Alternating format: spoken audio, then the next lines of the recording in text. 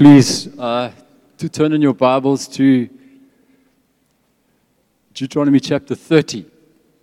And we're going to read a couple of verses together. And thank you so much, Paul, for that message you gave us. And thank you guys for just being able to share with you this morning. It was about 1990 in a setup very similar to this. I don't know how many of you remember the leadership times we had at Drac Gardens. And in about 1990, Dudley preached a message. Hudson and I had been leading a church for about 3 years, and he spoke about leaders that fall from ministry. He spoke about pastors that give up. And he used these little three phrases. He used leaders that get bailed out, bowled out, or bow out. And at the time, it didn't mean a huge amount to me. I didn't anticipate that that would happen probably in my life, actually. But I just remembered those little phrases that in this context, we can fall from ministry. We can get bowled out. We can get bailed out, and sometimes we just bow out. And I think sometimes we just fall out of ministry, guys. For some of us, it's as a married couple, one of us falls out. One of us is still in and doing it, but sometimes our spouse is bowed out. And I think sometimes we're doing it on the outside, but on the inside, we've fallen from ministry and given up. And so I want to read these verses from Deuteronomy chapter 1. And it says, when all these blessings, and just underline the word when, because it doesn't say if, it says when.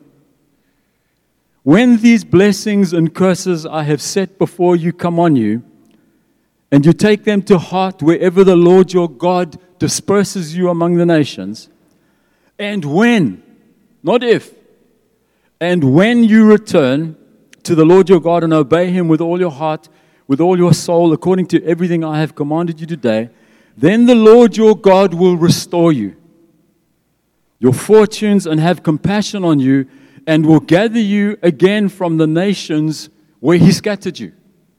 When this happens, and even if you have been banished to the most distant land under the heavens. It's very vivid, that, isn't it? From there, the Lord your God will gather you and bring you back. And he will bring you to the land that belonged to your ancestors. And you will take possession of it. And he will make you more prosperous and numerous than your ancestors were. Father, we thank you for your Holy Spirit with us right now through our Lord Jesus Christ. And Father, that the full extent and the full weight of what you are wanting to say and do in every single person right now, Father, let that happen. And Lord, I just ask for the grace to bring your word in this time. In Jesus' name. Amen. It was quite fun until yesterday afternoon. Grant had asked me to share this message, and I was doing really well, and then suddenly it hit me. And I think just the weight of having lived through, or the memory of having lived through falling from ministry, and seeing it happen to other people. And it's just like, you know what it's like when you've seen it with your children when they're living below what you know they can be. And I think all of us will have come across couples who have lost that calling. And it just hit me so. I can not promise you that this morning will not be messy. But friends, there are a number of reasons why we give up. And I think the obvious one is sin. Sometimes we are disqualified, and in this context, we are disqualified to lead because we sin. And forget the big five of sin, friends. There have been seasons in my life where I was qualified because of the sin of stupidity. Another reason we give up is that I think soul weariness. I was thinking to myself, Lord, what is it about ministry that gets weary? And I think it's the fact that ministry is always. It's the weariness of always. We are always leading. We are always on display. We are always needing to be in the front. We are always on duty. We are always trying to measure progress in something that by nature is invisible.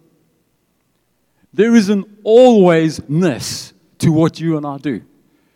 And so beautiful to hear Paul talking about how you fit in this rest within the work. We call it, friends, the work of ministry. People say to you, how's the work going? They don't say, how's church going? They say, how's the work going?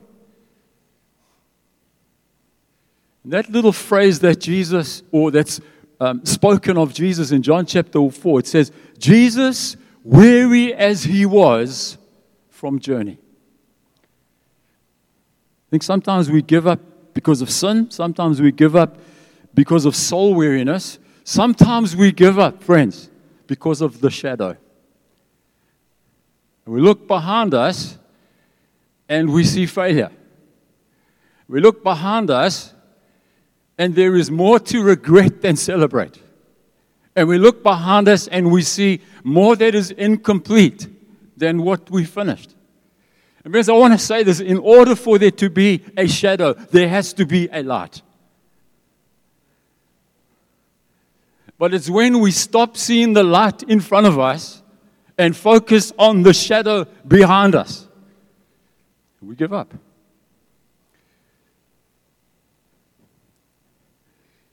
So I'd like to say 4 things about not giving up. I'd like to say 4 things. Grant said, can you speak on second chances? I think quite honestly it's more like 50 second chances and 50 third chances than first and second. But number 1, friends, is look carefully. You know that thing that happened when you felt God call you? It's still there. It's still there. It might be covered under the biggest pile of rubbish, but it's still there. And sometimes, or perhaps we've lost it. Perhaps it's become really, really confused. I know for some of us, we're hoping it's still not there. But the fact is, friends, that call that God put inside you, it is still there. It's a beautiful, beautiful thing. Proverbs 25 has got this little verse. It says this: like apples of gold in settings of silver is the word of the Lord brought at the right time. It's the most beautiful picture, isn't it? And friends, that thing, I know it's a cliche, but that calling of God over your life was God customizing something precious for you. I got saved when I was 13, 1975, and I was at Marist Brothers at the time. And within a very short space of time, in fact, within 6 weeks of getting saved, I genuinely felt called. I was within the Catholic Church. I got born again within the Catholic Church. And the only kind of expression of that calling I could get my head around was to become a brother or a priest. And so I started going for vocational guidance at the age of 13 with Brother Aquinas. Brother Aquinas was an old Irish priest, a Marist Brothers priest, and really old guy. And when he started mentoring me to go into the brotherhood, I didn't know that at Marist Brothers there was a brothers' chapel. There was the chapel that the whole school went to, but there was a brothers' chapel. And he started taking me to the brothers' chapel. And please don't overread what I'm saying. But one day I was in the brothers' chapel with a couple of guys, and I really had the sense of calling, and I was chatting to one of my mates. And Brother Aquinas stopped me and he said, "That's not how you behave in the tabernacle of the Lord." You know what gripped me about that? Was the sense of privilege that he had concerning the house of God. I'm not here to argue Catholicism. That sense of reverence and privilege that he spoke about, it undid me. And friends, for you and I, that God has called us is the most divine privilege. And no matter where you are, friends, it's still there. So when I read this verse from Deuteronomy, it says, when this happens, even if you find yourself in the most distant land under heaven, I will bring you back here. No, I will bring you back somewhere else. I will bring you back here. And there is this call of God over your life, and it drips over you with divine privilege. And it's still there. See, our calling and your calling this morning is not some random thought. It's not some last-minute thought of God. Ephesians chapter 2 says, you are His workmanship, created in Christ Jesus for good works, which He prepared in advance. Some versions say, before you were born, for you to walk in. Acts chapter 17, for He marked out He marked out your appointed times in history and the boundaries of your lands. Before you were born, it's like God stuck together your calling. No matter how you feel today, no matter how you feel it's gone, I promise you, in God, it's not gone. It's there. Second thing I'd like to say is this, friends, is live vulnerably. Ezekiel chapter 36, God speaks to a nation who have fallen from ministry. Quite literally, the whole Jewish nation had fallen from ministry. He says, I will give you a new heart and put a new spirit inside you, and I will take out of you the heart of stone, and I will give you a heart of flesh. One of the things that happens, friends, when we give up is that we stop feeling.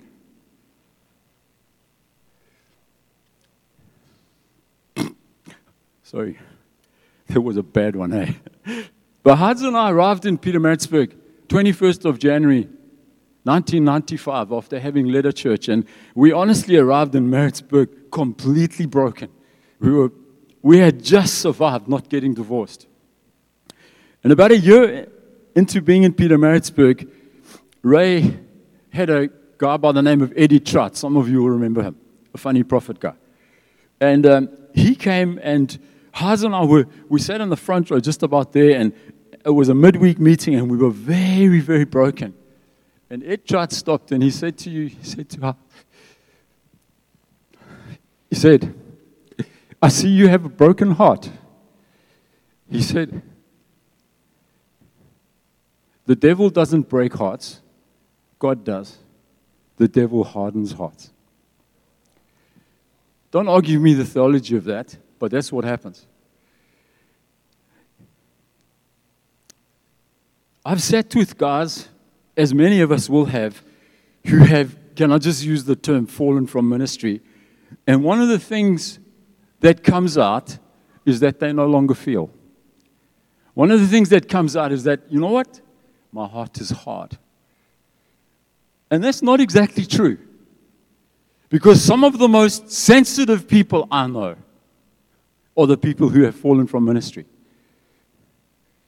It's just the area that they are sensitive in has changed. And so I listen to people who have fallen, and they say, I just don't feel it for the church. No, what they're saying is, I feel it for myself. I just don't feel it for anybody else. And what needs to happen is that the sensitivity needs to be redirected from here to here.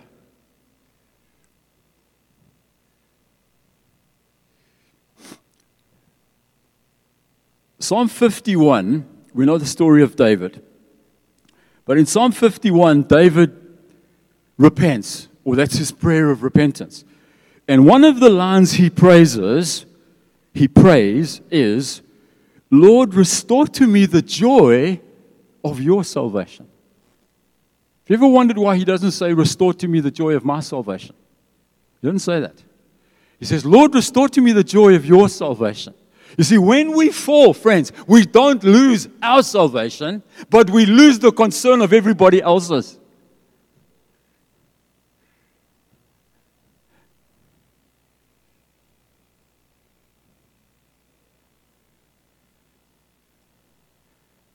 When I've withdrawn, when I've retreated, when the shadow has become bigger than the light, I've never ever doubted my salvation. I've just become very disinterested in the salvation of anyone else. And David prays this prayer. He says, Lord, restore to me the joy of your salvation. And I want to say that this morning, dear friends. Pray that prayer. Lord, give me again the joy. I know I'm saved. I know I'm going to heaven. But give me the joy of your salvation for everybody else. You know, Psalm 45 is that wonderful psalm about the king bridegroom and the princess bride. And it begins with, I write my noble theme. He says, you are the fairest of the sons of men. When you speak, there is grace upon your lips. Gird your sword upon your thigh. In your majesty, ride forth victoriously. The first part of that psalm is all about the king. But halfway through, it changes to the bride. And it says, the king is enthralled. It's talking about the church. The king is enthralled by your beauty. It says, how beautiful, how glorious is the princess in her rooms.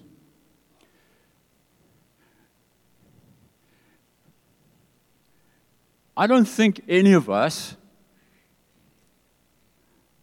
stop seeing the wonder of the king, but we stop seeing the beauty of his bride. Friends, let that thing get your heart again.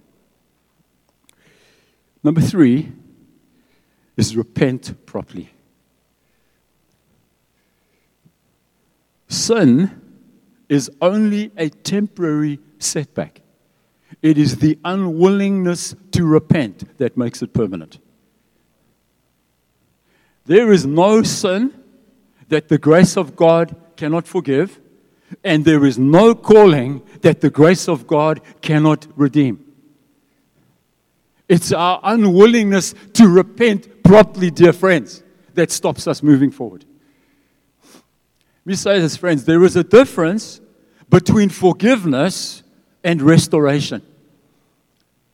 There's a difference.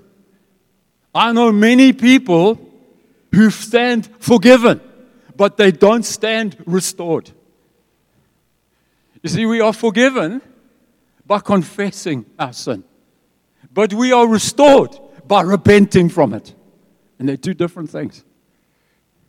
We confess our sins, and in a moment, the undeserved mercy and grace of God forgives us.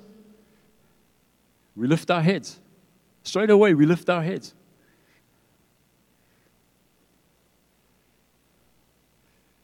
But restoration comes from walking the process of repentance. In Hebrews chapter 12 says this: no discipline seems pleasant at the time, rather painful. However, those who yield to it reap a harvest of Later on, however, it yields a harvest of righteousness and peace. Have you ever seen the link between repentance and harvest? When our repentance is incomplete, our harvest is incomplete. He says, later on, however, it yields a harvest of righteousness and peace for those who have been trained by it. Greek word is naked. Later on, however, it yields a harvest of righteousness and peace for those who have been trained by it. Those who have been made naked by it. In this forum, friends, if we have sinned to the point where we are disqualified to lead publicly, we cannot repent privately. Say that again. In this context, if we have been disqualified to the point, if we have been disqualified to the point where we can no longer lead publicly, we cannot repent privately.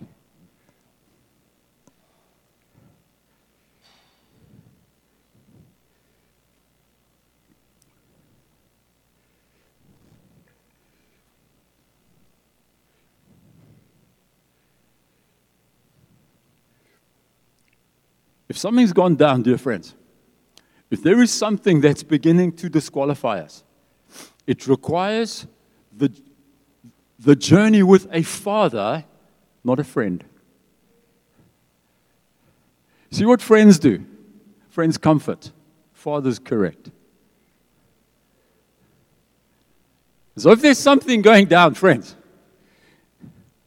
if you're headed down that road, you can't go to somebody that's your peer in ecclesiastical authority. A deacon must go to an elder must go to the lead elder, a lead elder must go to somebody on Tyron's team, and I don't know who Tyron goes to. I didn't work that far. But you get what I'm saying? We don't go to mates, friends. And it's the hardest thing. It's the hardest thing when you are wanting to walk out this process of repentance because I don't want to be naked. And a friend will hide your nakedness. But a father loves you too much to leave you that way. We must repent properly, friends.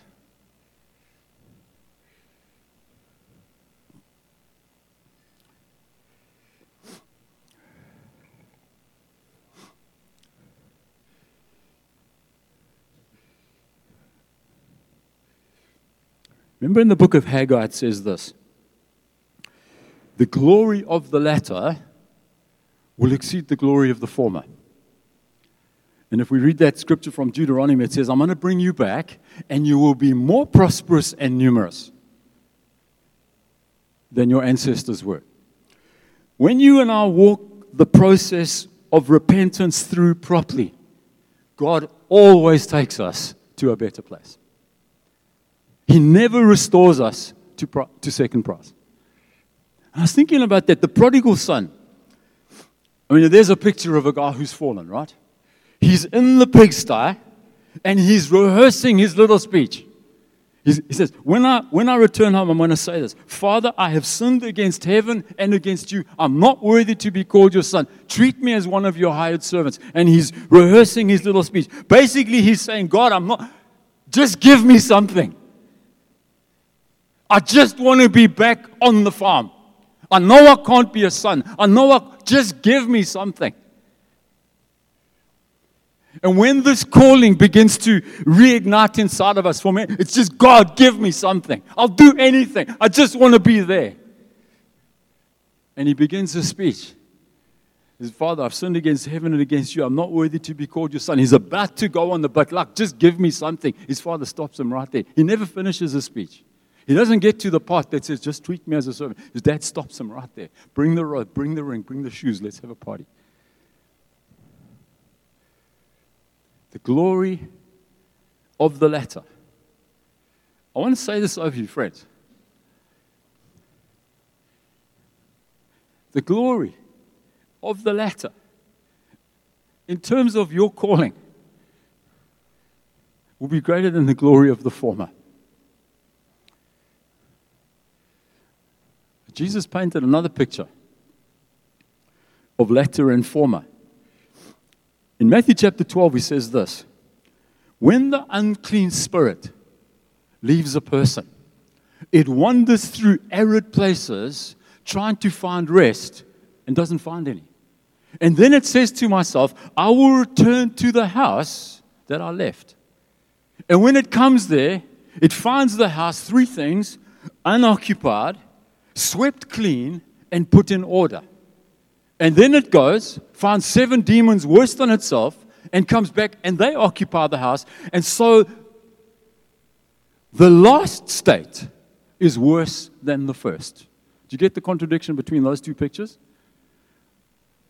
You see, it's possible for the glory of the latter to exceed the glory of the former, but it's also possible for the wickedness of the latter to exceed the wickedness of the former. Scary, isn't it? I looked at this verse, and I think the key word for us as leaders is the little word unoccupied. Because I've seen guys sweep their house and get it clean, and I've seen guys put their stuff in order, but not let their hearts be occupied. Remember what Jesus said when he was 12 years old, when his parents were looking for him? He says, didn't you know I had to be? Didn't you know I had to be busy with my Father's house? Friends, it is a dangerous thing for a leader to have an unoccupied heart. And not just unoccupied by the presence of God, but unoccupied with the purposes of God. And I've seen some guys try and claw their way back, and they're happy to be occupied with the presence of God, but they don't want to be occupied with the purposes of God. That little word, friends, is so key. And if we will sweep our house, friends, properly, allowing ourselves to be made naked if that's what it requires, and if we will put the stuff in order, and if then we will say, Lord, occupy my heart, the glory of the latter will exceed the glory of the former. Point number 4 is expect differently. Expect differently. I got stuck on this one. Hudson and I are leading a small church in a small town. You can ride your motorbikes and the neighbors don't complain. And you can know everybody's name in the church. And then we find ourselves in a distant land called Pietermaritzburg. And as this second chance, as the calling is reawakened inside, I'm dreaming of that. I'm dreaming of that. I'm expecting that if you're restoring my calling, that it's going to look like that. It's going to be a nice little small town where I know everybody's name. Friends, the calling came back, but it looked differently.